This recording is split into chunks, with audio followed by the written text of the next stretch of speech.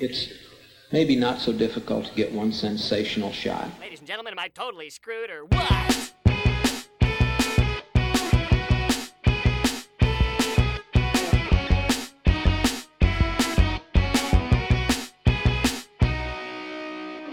You're listening to One Sensational Shot. This is The Evening Glass with Fletcher Walton and Luke Littleboy. We've already taken a quick stroll through Luke's favoured films of the year. I have a top 10. I have a top 10 which is a top 11. From January through to December, the films I saw at the cinema which I enjoyed the most: Manchester by the Sea by Lonergan, Chirac by Spike Lee, which we talked about on an earlier podcast. Please do try to check that one out. Elle by Verhoeven, Evil Dead 2 Dead by Dawn, Baby Driver by Edgar Wright, Dunkirk, Logan Lucky, Aronofsky's Mother, The Breakfast Club, Call Me By Your Name, and It's a Wonderful Life. And I'm going to look to talk about a few of them. Let's start off, though, with one of the better cinematic experiences that I had this year, which in fact wasn't even at the Picture House, and certainly wasn't at Picture House because the boycott continues. More on that in the next edition of The Evening Glass. My dad and I went to Basquiat Boom for Real, the exhibition of the early 80s fantastic New York graffiti artist, at the Barbican.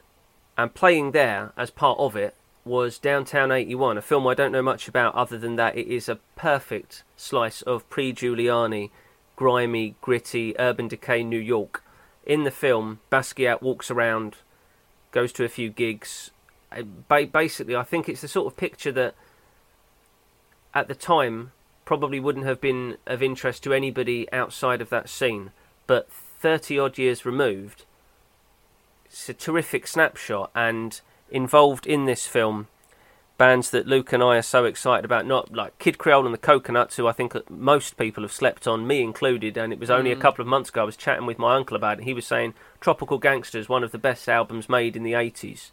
So Kid Creole is in there, and Basquiat goes to see him. So it works, in some ways, it works like a concert film with Kid Creole, and then James White and the Blanks. Wonderful footage, 3 or 4 minutes of multiple songs, but definitely 2, 3, 4 minutes of uninterrupted concert footage from the luminaries of the early 80s no-wave scene.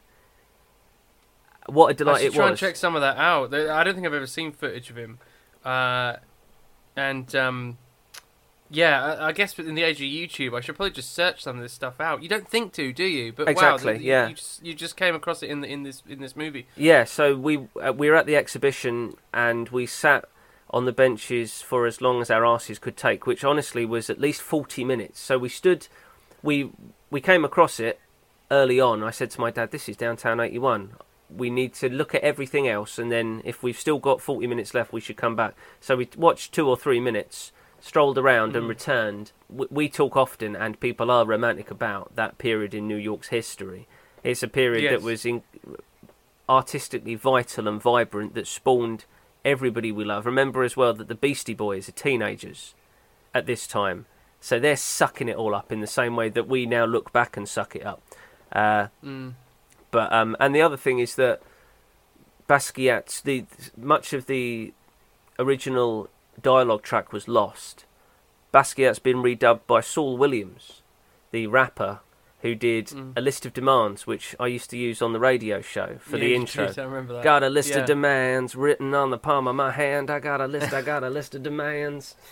For some listeners' benefit, that was the student radio show that you had on Livewire 1350 AM UEA, which is where we first met, actually, isn't it? So Downtown 81 was a surprise. The modern equivalent of Downtown 81 may well be Good Time by the Safdie brothers. New filmmakers on me. Robert Pattinson stars in Good Time with one of the Safdie brothers. They direct together, but one of them is also cast in the film as the developmentally challenged brother of protagonist Robert Pattinson, who is a mucky small-time crook. And this film is, it felt to me like an Action Bronson album on screen. It's set in Flushing. It's all about the new immigrants, not Italians and Irish, but modern immigrants, Right, Russian sure. immigrants. Barkhad Abdi from Captain Phillips is in there as a Somali immigrant. Oh. So we're at gutter level here as Robert Pattinson commits a robbery, does all right actually in the first 10 or 15 minutes. He doesn't bungle the robbery so much as pull it off successfully, but then has trouble with the escape, and then it becomes a One Crazy Night picture, and things get more intense and weirder and take interesting turns, and Robert Pattinson's fantastic. It was one of the last films I saw of the year, and the Safdies, I've heard, are in talks to direct a remake of 48 Hours. I'm quite pleased to hear that, because they seem to understand the I'll try and get the line right. There's a line in Quick Change where Bill Murray says, "I understand how this city degrades the individual." And that's what Downtown 81, and that's kind of like what Good Time is about. A New York which is so hard on its citizens, and everyone at street level, I mean, they're not eating out of trash cans, but they've all got their hustle, kind of finding liquid LSD and hoping to parlay that into a business opportunity, and street fights and gritty, grimy, but funny stuff as well. And there's a brilliant... I've heard that it's incredibly uncomfortable watching. I think people struggled with it throughout when it was released not so long ago. Yeah, it has a terrific performance in cameo from Jennifer Jason Leigh, a real gem. She's always struck me as an actress who's almost too good for acting. There aren't enough good roles every year to accommodate the great work that Jennifer Jason Leigh can do.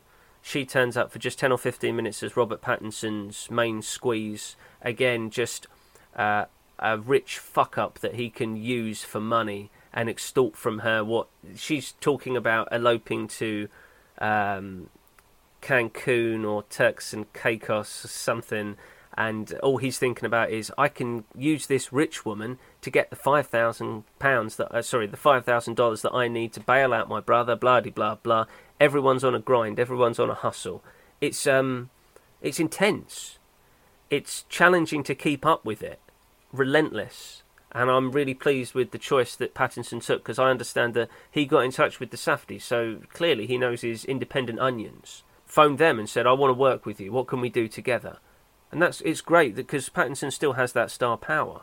And he's making all the right choices. A couple of films with Cronenberg. There was a picture called The Rover as well.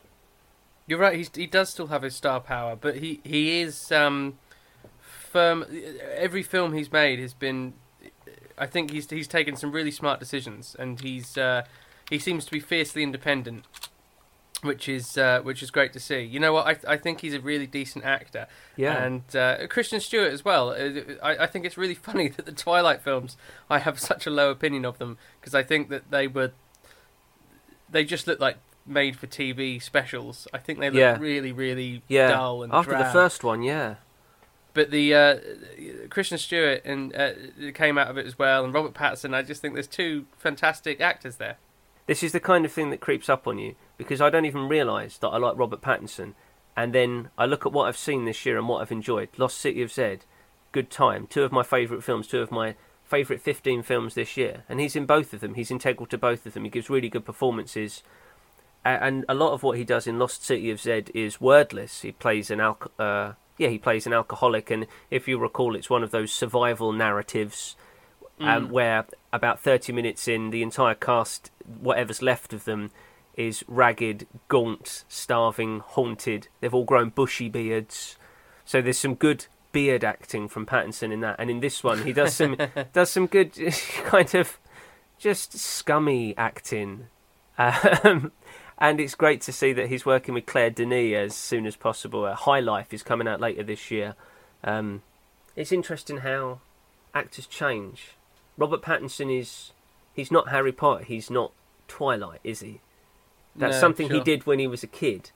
But there's nothing since, because there's people like Zac Efron who, as I said earlier, people like Zac Efron who, once they become adults and have a greater autonomy over their career, they work as much as they can with James Franco and Seth Rogen, and they're keen to show that they've got a comedic side, that they're self-mocking, that they're humble. But Robert Pattinson is more like a proper independent film actor, somebody like Paddy Considine or Eddie Marsan, Yeah. but who was good-looking enough that he found himself as a wheel within big studio franchises. I don't think he really had any interest at all in being in them. Yeah, I see what you mean. But people like him, and I don't rate him as good an actor, but like Daniel Radcliffe from Harry Potter, people like them that they know that they then have a hardcore fan base, right? Who'll probably go and see every picture they ever do.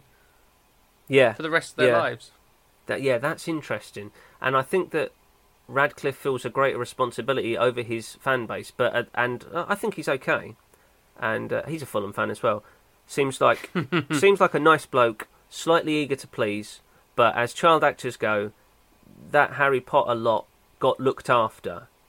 If that had been in Hollywood, and you think back to the awful stuff Corey Haim and Corey Feldman and almost everybody as a child actor in the 80s growing up had to go through, I feel that the Harry Potter lot were really well protected, and what we've produced there in those 3 leads is 3 adjusted adults, and there should be an Academy Award every single year just given to them to the production. Warner Brothers get one saying, "Well done, you didn't fuck them up." Those 3 seem like normal individuals. That's commendable. But I think that Radcliffe, Efron, they're eager to relinquish and shrug off their child acting stuff and show that, hey, look at me, I can do this. Whereas with Robert Pattinson, it's not like that. If anything, he's withdrawn. He's not even always playing leads. And that, it's one thing. Sometimes he just turns up. Yeah, and it's one thing to take an obviously weird picture like Swiss Army Man, or to tilt towards a dramatic role in something by a big director, so Scorsese or a Coen brother. But Pattinson's going out of his way to find people working on tiny budgets like the Safdie brothers, because it's invigorating and interesting, and that's the work he wants to do. So well done him. He's one of my heroes of the year.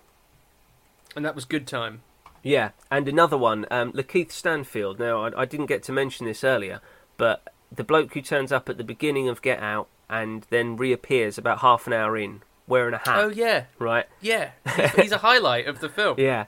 Now, he's a bloke that my dad and I have had an eye on for a couple of years because we started watching Atlanta by Donald Glover. You may know him as Lando Calrissian.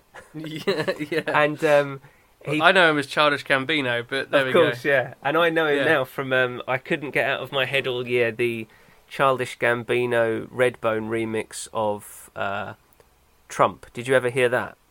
Yeah. That's been featured on a few of my playlists that I've been listening to throughout the year, actually. Oh, dear. But, so Lakeith Stanfield plays Derek in Atlanta. People like me from previous months, okay? Total control. Bing, bing, bong, bong, bing, bing, bing, bing, bing, bong, bing, bing, bong. When Mexico sends its people, bing, bong, bing, bong, they're not sending their best. Bing, bing, bong. And I said, we need to build a wall. Bing, bing, bong, bing, bing, bong. And nobody builds walls better than me, believe me. Bing, bong, bing, bong. I'm going to bomb the shit out of them. Bong. We will make America great again. Bing, bing, bing, bong, bing, bing, bong. Grab him by the pussy. Bing, bing, bong, bing, bong. I don't care. Bing, bing, bing, bong. China's killing us. We need to build a wall. Bing, bing, bing, bong, bing, bing, bong. My father gave me a small loan of $1 million. And my dad keeps saying they didn't know Derek was Nigerian. Stanfield was a highlight in Atlanta. I saw him in Snowden as well, just a small role towards the end of it. And Get Out too. He's a kid with a big future. I'm tracking him. I can't wait until the next Atlanta drops. I've been watching on FX. I don't know if the Americans have yet had the second season. But that was big for me. I loved that. That was great. In terms of a depiction of a locale and a microculture that I'd never seen before. I loved spending time with the cast of Atlanta.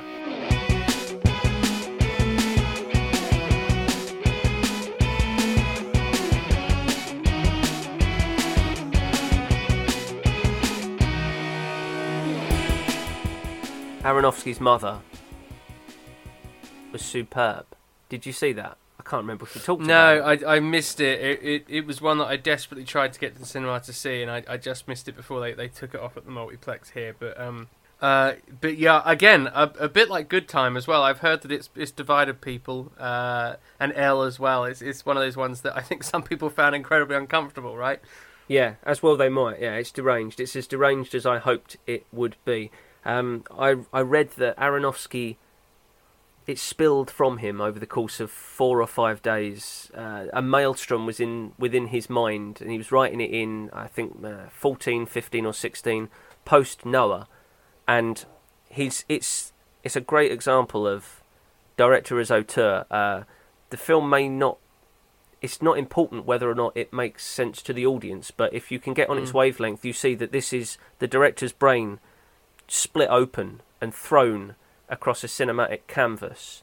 All this stuff that he was thinking about at one time. And as usual with Aronofsky, there's a heavy Bible influence. I mean, him and Malick seem to be the only mainstream directors who are ever allowed to mention Old or New Testament. But Aronofsky, as a good Jew, is big on his Old Testament, and this one is essentially a parable of Cain and Abel, Adam and Eve, God, Mother Earth. It's all in there, but it works in different ways as well. So that parable's on the surface, but watching it and watching as the situation degenerates. It begins with Jennifer Lawrence and Javier Bardem living in a beautiful house in a tranquil, bucolic environment, which is invaded somewhat by Ed Harris's character, who claims to be a big fan of Javier Bardem, who plays a renowned poet who's struggling with his next work.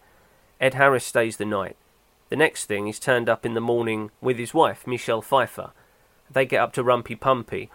Then their kids are there. Their kids are there having a fist fight in the middle of the lobby, and it only gets crazier from there. Then crowds begin to gather, and further they have a wake, and then there's attended by 50 strangers. Then it's 100 strangers, and at all times Jennifer Lawrence's character is burdened, and it felt a little bit like, I think we've all had it sometimes when you are hosting a party or you're just slightly overwhelmed at home and you're trying to do the washing up while also sort out the washing, because in 90 minutes somebody's arriving, and actually no, it's 60 minutes, and then you're texting 3 different people about when they should arrive, only to get texts from 4 other people that they're going to be there either late or early, or they need to pick up something.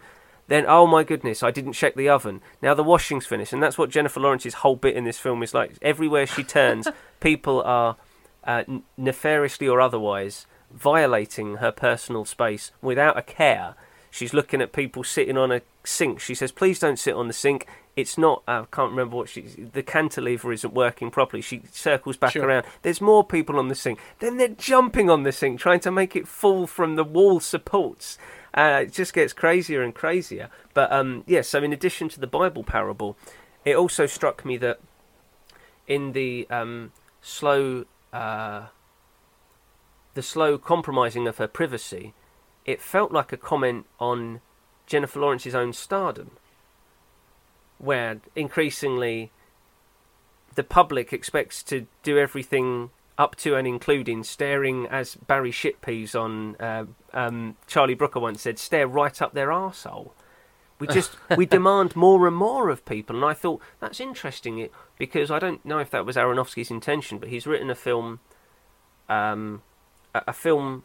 so malleable that we can easily infer that also, and it works nicely there, and you begin to think, this is about Jennifer Lawrence, this is about a little bit like Robert Pattinson, a proper actress who wants to pursue that as her career, who finds herself in a profitable franchise, and suddenly she belongs to everybody, and everybody needs her time, and they feel they're entitled to her time, and they think she's a spokesperson for a generation. They're asking her about women's issues, they're asking about women in Hollywood, female role models in film.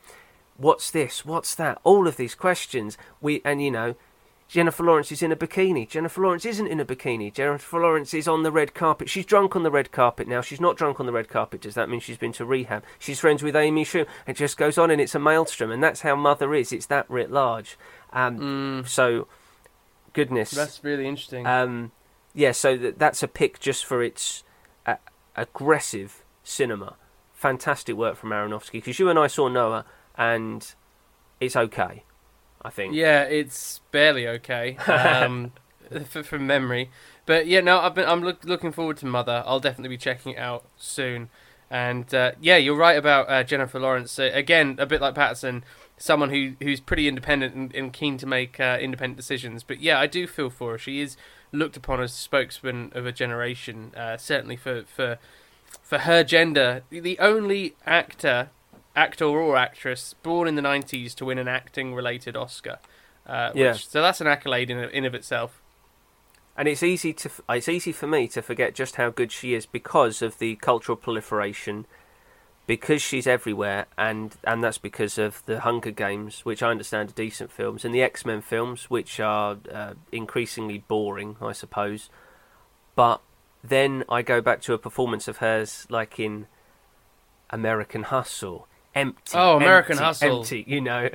She's so good in that. She was also one of my favourite films of 2015, which was Joy. Do you remember the real life women events? Was it Mops? I'm trying to remember. The Wonder Mop. Basically made it big on QVC and really basically came into QVC and told them how they should probably be trying to sell her mop that she's invented. You know, sacrificed everything for to invent, and then like redefined the way television sales work. It's a really fascinating story, and she was phenomenal in that. Mother's redolent of that too, that David O. Russell technique where Jennifer Lawrence is surrounded by, a little bit like Isabelle Huppert in Elle, surrounded by people demanding her attention.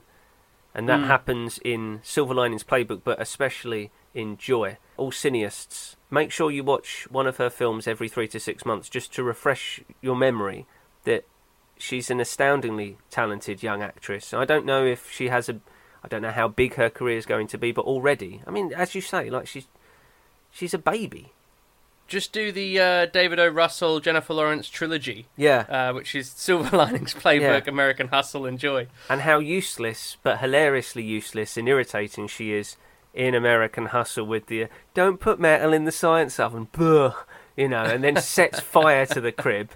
But then how terrific she is in Joy when it's one of my favourite things in all films is when characters have long threatened to demonstrate the full capacity of their ability, and then they finally do, like in 8 Mile when Eminem's been gearing up to spit these rhymes all film, and then he finally delivers. And it's the same in Joy, where it's been building and building, and she realises, I'm going to have to solve this myself, aren't I? I'm going to have to go down there and do it myself. Well, this is what happens when Joy goes down there and does it herself. And she does it, you know.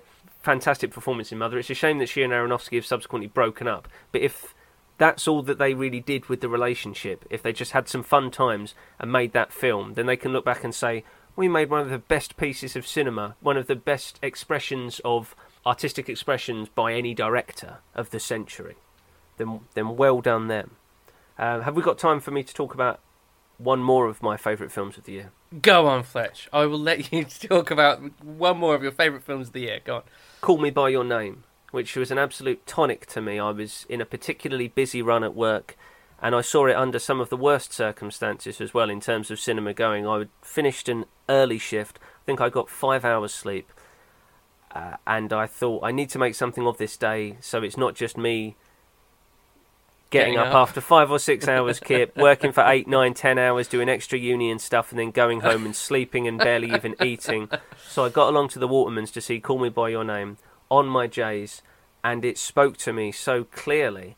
Again, now, I don't know how terrific a film it is. I don't know if it's going to be remembered in 10 years. Across the board, 5-star reviews. Maybe it is just a travelogue, but it spoke to me. It connected with me.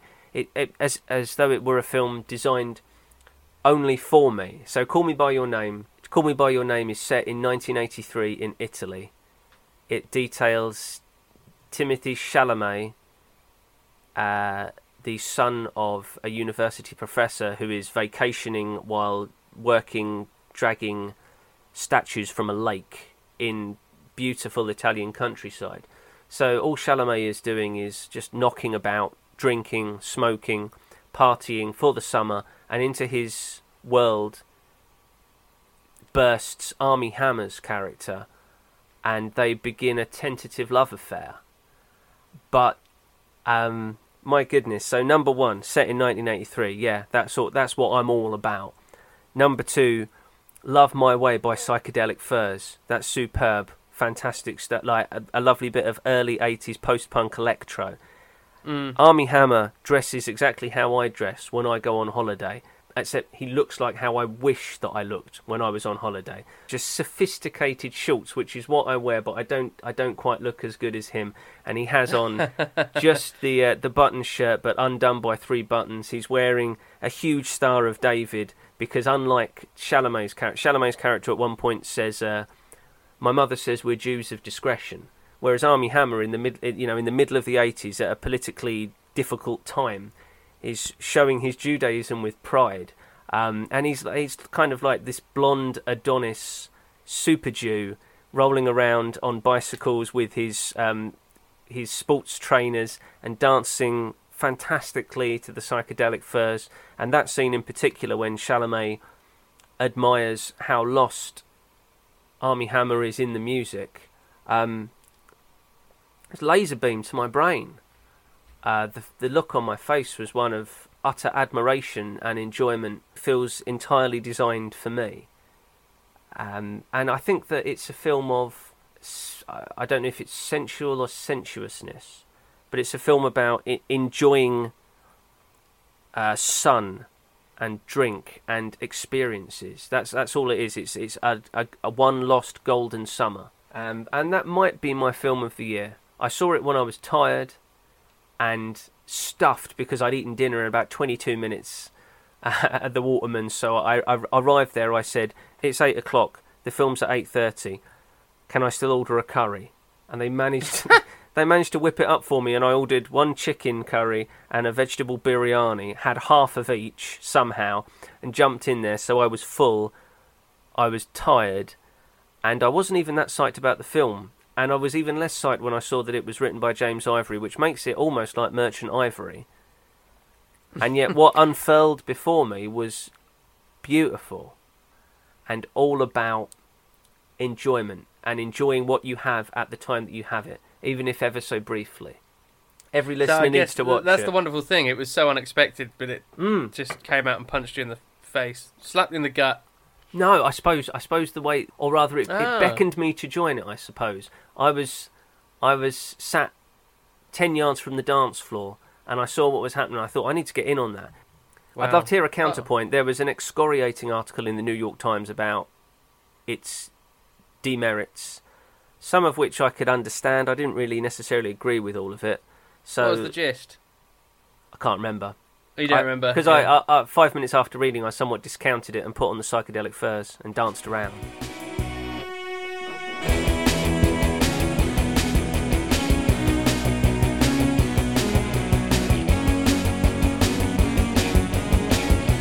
And I think that takes us to the end of our rundown, other than my worst film of the year was The Snowman. I think Luke had one to talk about as well, and both of them unfortunately feature Michael Fassbender. Now, if you follow us on Facebook and Twitter, you may have noticed that I did reference how it's been an annus horribilis for Fassi. Assassin's Creed didn't work. Alien Covenant he's was not a good year. tripe. I mean, he was good in Alien Covenant in a dual role. They really doubled down on Fassbender, as if it wasn't clear enough that Ridley Scott's bored of making Alien films and just wants to make David films. He then gave him 2 roles, one of which he seems to be playing Iggy Pop from about 1998. Yeah. But The Snowman by Alfredson, who did Tinker Tailor Soldier Spy years ago now, it's terrible. It doesn't... it's the kind of picture that isn't released so much as escapes. So much is wrong with it. And under normal circumstances, if it wasn't such a big literary adaptation with a named director, who I think was Academy Award nominated, it would have gone straight to DVD. What do we call that now? Straight to DVD. Oh yeah, what do you call that now? Yeah, but straight to rental, straight to streaming. So yeah, I mean it's. I think troubled production, right, and reshoots and all this kind of thing. Dreadfully so. Now, there was a glimmer of hope at the beginning when I saw that it was edited by Thelma Schoonmaker, Martin Scorsese's editor. They've worked together through the at the tail end of the 60s and the early 70s. Then they had to break apart because Thelma wasn't in the union. They reunited for Raging Bull and have worked together consistently ever since for just about 40 years now. So I thought, well, okay, maybe there were problems, but she was able to save it. She was not able to save it, listeners. She was not able to save it by a long shot. There are manifold problems with The Snowman. One of them is that Michael Fassbender is cast as a hard-bitten detective, and I noticed that Alfredson has to like him so particularly to get anything bad-looking out of Fassbender. It's pathetic. So there's a couple of shots where it seems like they've looked at Fassbender and thought, no, you still look fit. Can you turn 10 degrees? No, you still look really fit. Can you... Maybe if you go to craft service and you get a few donuts in you, and then if you twist a bit and he's meant to be a broken down alcoholic and overweight, unshaven, and you look at it and you think, no, it's Michael Fassbender. It's Michael Fassbender, and he looks like he didn't do his sit-ups today. It just doesn't work as casting, number one. The plot doesn't quite make sense. One of the saddest aspects is Val Kilmer is in it, but is in the throes of his cancer treatment. So I'm not sure to what extent Val Kilmer can't speak right now, but his voice is in trouble. He's had cancer of the tongue or of the throat, and I don't know if he's relearning to speak or if that's it for him, and he may no longer be able to ever speak properly again. But his voice has changed substantially. He's looking healthy, so I'm really pleased about that, because like any Willow fan was deeply worried by the paparazzi shots of him over the last 18 months. But anyway, he should not have been in The Snowman. Feels like an intervention was needed to just take him out and reshoot it. I mean, hell, if we can take Spacey out of all the money in the world, we could certainly have removed Val Kilmer, because Val Kilmer just looks like... The performance is quite good, but all of the audio is ADR loop. I'm not even sure if it's his own voice when it's redubbed. It's a nothing part. He barely speaks. Really off-putting, and that's the problem. It takes you out of the film and just makes you start to think, is Val Kilmer all right these days? And you almost want to, rather than watch the film, you think, I'm just going to dash to the lab and get my phone out and check how he's doing. I want to know if Val's all right and if the cancer treatment is working. And characters are introduced and then receive no payoff at all. It's an absolute mess. It was meant to be a Scandi noir in the tradition of Girl with the Dragon Tattoo, and could easily have been adequate, but it's done. It's so done. You didn't see it then? I did not see The Snowman. Obviously very confused. I thought it was a remake of the Raymond Briggs classic. No interest in reliving that. I've got the Raymond Briggs Snowman DVD that has David Bowie doing the intro, so that's enough for me. That's enough Snowman for one lifetime. My low point of the year, like you say, did involve Fassbender. We won't dwell on it too much because we did talk about it extensively in a previous podcast. But Alien Covenant, like you say, it's a shame that Ridley Scott seems to have gotten bored making Alien films. Maybe they should just be left to die. I think the franchise, it just felt so tired. And as we said in the last podcast, it spends a lot of time pontificating in the same way Prometheus did about, as far as I can gather, not a whole lot. And then in the final act, it remembers that it's an Alien film, and it just quickly goes through the greatest hits of Alien in about 25 minutes. And that's the movie. So I didn't really quite understand why it was made, why any of us needed to see it. I don't think the world was calling out for it to exist. Yeah, I'm really sorry. Ridley. And we try to be positive on One Sensational Shot, don't we? There's so many people online these days who are very negative about things, so we always try and be positive. But Alien Covenant did not tick many boxes for me, apart from one very important box, which I do have now, which is my John Denver box. Yeah, and Alien Covenant gave a big fat tick to the John Denver box, so that was positive. I think it's good that one of the least enjoyable films of the year that we saw at the cinema, Alien Covenant. And the counterpoint to that is Logan Lucky. In terms of pure enjoyment, was only passed by Call Me By Your Name and possibly Baby Driver in terms of pure enjoyment for me. And both have John Denver in there. I think as well. I think as a counterpoint to the tragedies of Alien Covenant and Alien Prometheus Covenant, has that yet been given subtitles? And but it's I think it's actually Prometheus Answer the Call. I think Prometheus is a film that actually gets worse the more you watch it, and Covenant may be the same. But as a counterpoint to that, Ridley Scott is doing compelling work. The Martian. Now, I haven't seen The Martian. Yes. You've seen it, haven't you? Love it. Yeah, Right. It's a great movie. And on the set of The Martian, Ridley insisted on 1 or 2 takes for everything. He wanted it to be fresh. He wanted fresh performances. All the actors interviewed said, "This is fantastic. This is connecting me with something challenging and exciting." Matt Damon said, "I haven't done this for a while."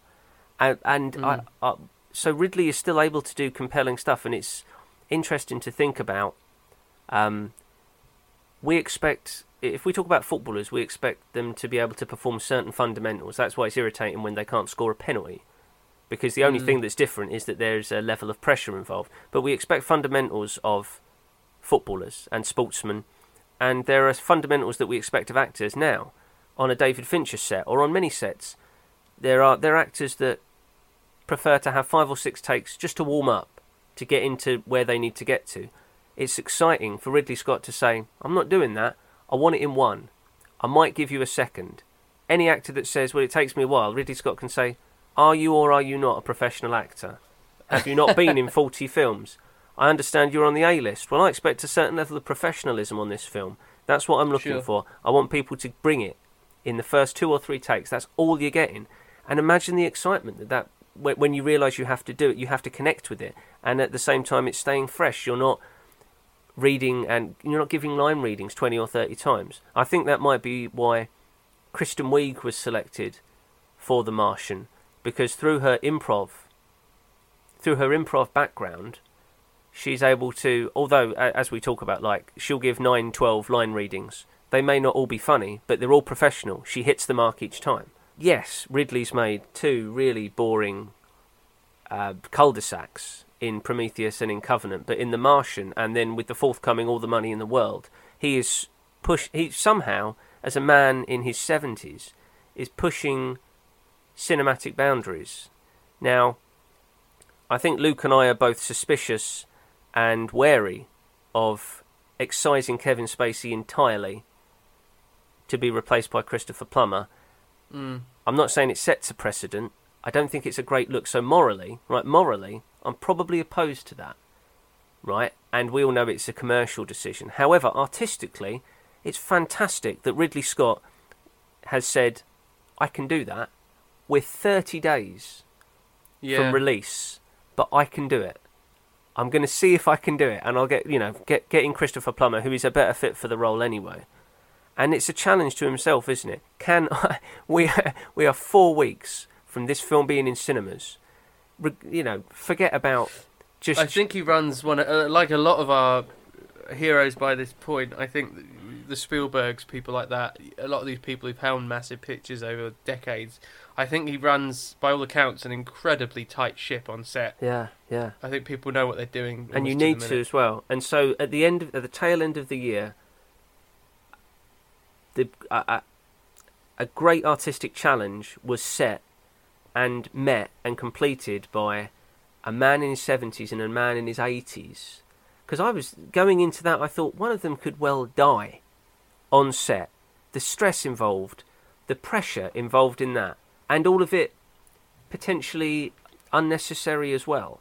Because if that film had just been buried, no one would have thought any less of Ridley Scott and Mark Wahlberg and Michelle Williams and everyone else involved in it. If it came out, or if it never got release, it would have been like David O. Russell's Nailed, which now known as Accidental Love, which took about 8 years, maybe 10 years to get to DVD. But instead, Ridley did something amazing. And it's in my mind so much that I actually dreamt. I've been remembering my dreams for the last couple of weeks. I don't know why that is. Maybe my sleep's been more disturbed. I usually go months without remembering anything, and I probably only remember 2 or 3 dreams a year upon waking. But recently, they've been quite vivid. And what I dreamt last night was that I was at a pulp gig, kind of like an All Tomorrow's Parties affair, where they were going to play all the hits or just one album, probably just different class. Mm-hmm. And there would be guests, like when I saw Jarvis Cocker doing the music of Scott Walker, and he was one of the 3 or 4 singers they had, and Richard Hawley was there also. So it was that kind of setup where Pulp would be there, but they would bring on various luminaries. And they beckoned to stage left and said, and joining us as well, Christopher Plummer.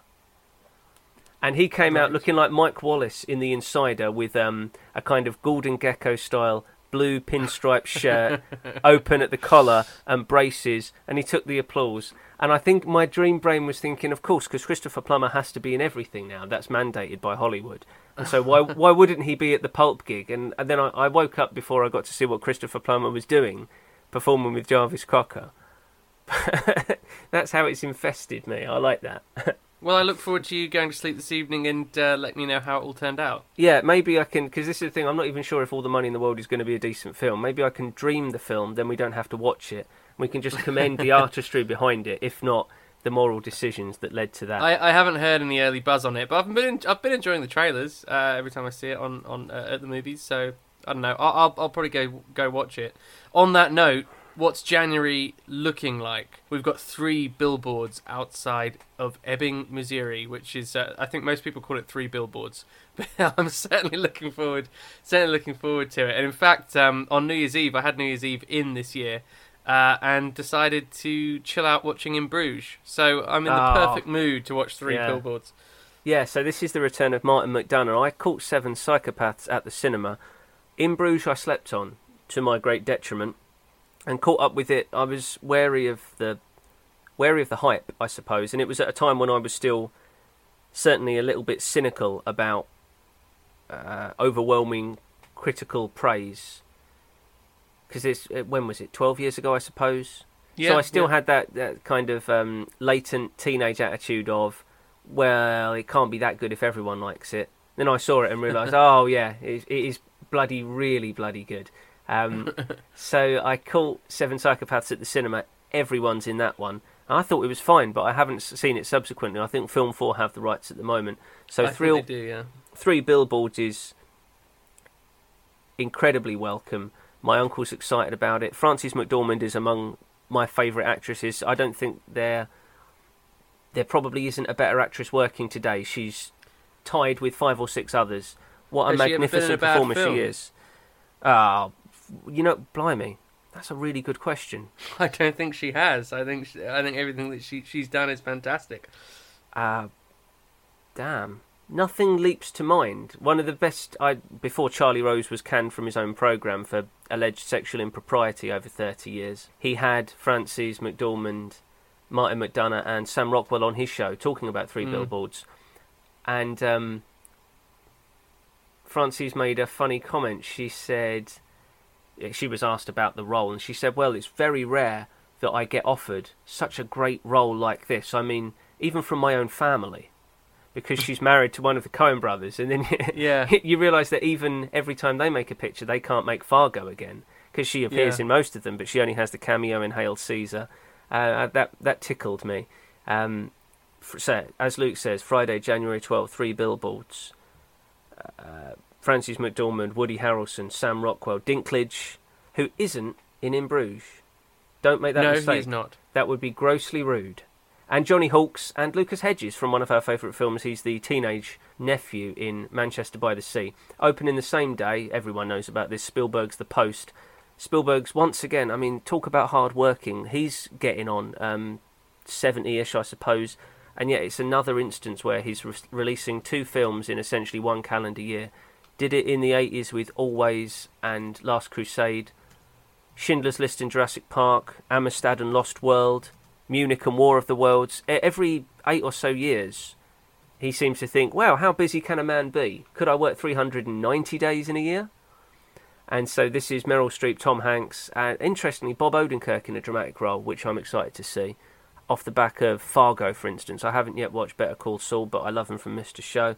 So The Post is out on January 12th as well. But before that, out on release at the moment, Molly's Game by Sorkin, and Hostiles looks decent. Now, Scott Cooper's got a bit of a checkered track record. I liked Crazy Heart. Did you see Black Mass, Luke? No, I didn't, no. good. Probably keep it that way. I thought it was Bobbins. Bobbins. It looked like a kind of return to form for chameleon Johnny Depp. He's going to be old Donnie Brasco, Ed Wood style Johnny Depp rather than Mr. Pirates, Mr. Mad Hatter Johnny Depp. But nah, it didn't do anything for me. So Crazy Heart was great. Black Mass I thought sucked. And Out of the Furnace I didn't catch but seems to be in the middle. But Hostiles by Scott Cooper starring Christian Bale, Rosamund Pike, Paul Anderson from Peaky Blinders, Timothée Chalamet from one of our films of the year, Call Me By Your Name, and a number of top Native American actors, including the great Wes Studi. It's kind of a running joke for me that there's really only like a dozen Native American actors. So Graham Greene from Die Hard with a Vengeance, for instance, is one of them. Yeah. Adam Beach, Gary Farmer, Wes Studi. And because there's not many, it feels like we've had the same dozen or so for almost 25 years now. Something really needs to be done about that in terms of representation. Some kind of bursary or something to get more Indigenous Americans into drama school, because we need a new generation. Most of them are at their youngest, they're in their 40s. And please do try to find Brad Status, which is the new film by Mike White. You know him as the writer of Orange County and The Good Girl and School of Rock. I loved Enlightened, short-lived, only 2 seasons, a Laura Dern comedy drama on HBO and on Sky Atlantic over here. So Brad Status stars Ben Stiller and Michael Sheen and Jenna Fisher. It won't run for very long. It's one of those rare dramatic outings for Ben Stiller, because Hollywood doesn't let him be a dramatic lead, about which I have opinions and reservations that I won't go into now. But next time you hear us, hopefully we will be in our Electronic Labyrinth guise, which we haven't returned to for some time. And we'll be looking at 2 films celebrating their 20th anniversaries, both of which were integral to the 98 Academy Awards, Titanic and As Good As It Gets. Now, As Good As It Gets is part of Luke's A to Z, which we've been dipping in and out of. It kick-started us nicely, but we are going back to As Good As It Gets by James L. Brooks, and a top opportunity, or as I like to say, top-opportunity, to check out Shane Black in a rare acting role. And alongside that, Titanic, one of my favourite films. I watched it again only 3 days ago, and of course by the end was crying my eyes out. The more you watch it, you realise this is a love letter to a boat. It is a great romance, but there is a romance there. There's a romance between Kate Winslet and Leonardo DiCaprio, and that's there for people who go to the cinema 4 times a year. But the actual narrative of the film for me is a love story about the myth and the beauty and the tragedy of Titanic. We'll be trying to get stuck deep into that, because I bloody love it. I look forward to that one, because that was one that changed, like the marketing changed how that film was perceived over time. Yeah. And I remember being in the playground as a kid, and my friend Dan, who I think listens, Dan Peacher is listening to the show, he came up to me and he said, I just saw this trailer for this great film, Titanic, and he was sort of describing this big action picture. And then by the time it came out, I thought he was having me on, because it was being billed as a Gone with the Wind sweeping romance. Yeah. So it's an interesting one. Yeah, we'll delve into that. I look forward to it. I love Titanic. I always have a tear in my eye by the end of it. So taste of things to come at the cinema in January, and also 2018 for One Sensational Shot. We're going to be returning to more Electronic Labyrinth, as Fletcher says. Loads of films, old classic films that are into my DVD collection, and also anniversaries coming up that we want to be talking about and thinking about. Thanks very much indeed for listening in this week. Of course, do let us know if there's anything in 2017 that you agreed with us on, disagreed with us on. Maybe you thought that Alien Covenant was fantastic. I don't know. I certainly hope I didn't offend you with my damning... Any love for the snowman out there? I don't know. I don't know.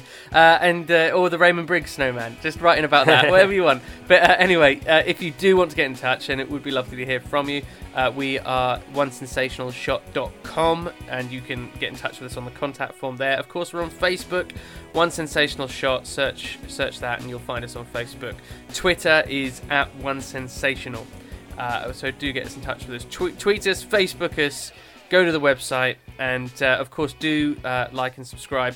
If you could let your friends know about us, and one of the best ways you can let other people know about the show is help us with our rankings on the likes of iTunes. And the way to do that is by leaving a review on iTunes, even if it's just give us a few stars. preferably 5-star review, and just a couple lines just to say this was a great podcast or whatever. iTunes reviews, greatly appreciated. Stitcher reviews too, as well. It'll take literally 30 seconds, 45 seconds of your time. But thanks very much indeed for listening, guys, and look forward to catching up with you guys very, very soon about some of the stuff coming up in January. So in the meantime, this has been The Evening Glass with Luke Littleboy and Fletcher Walton, signing off.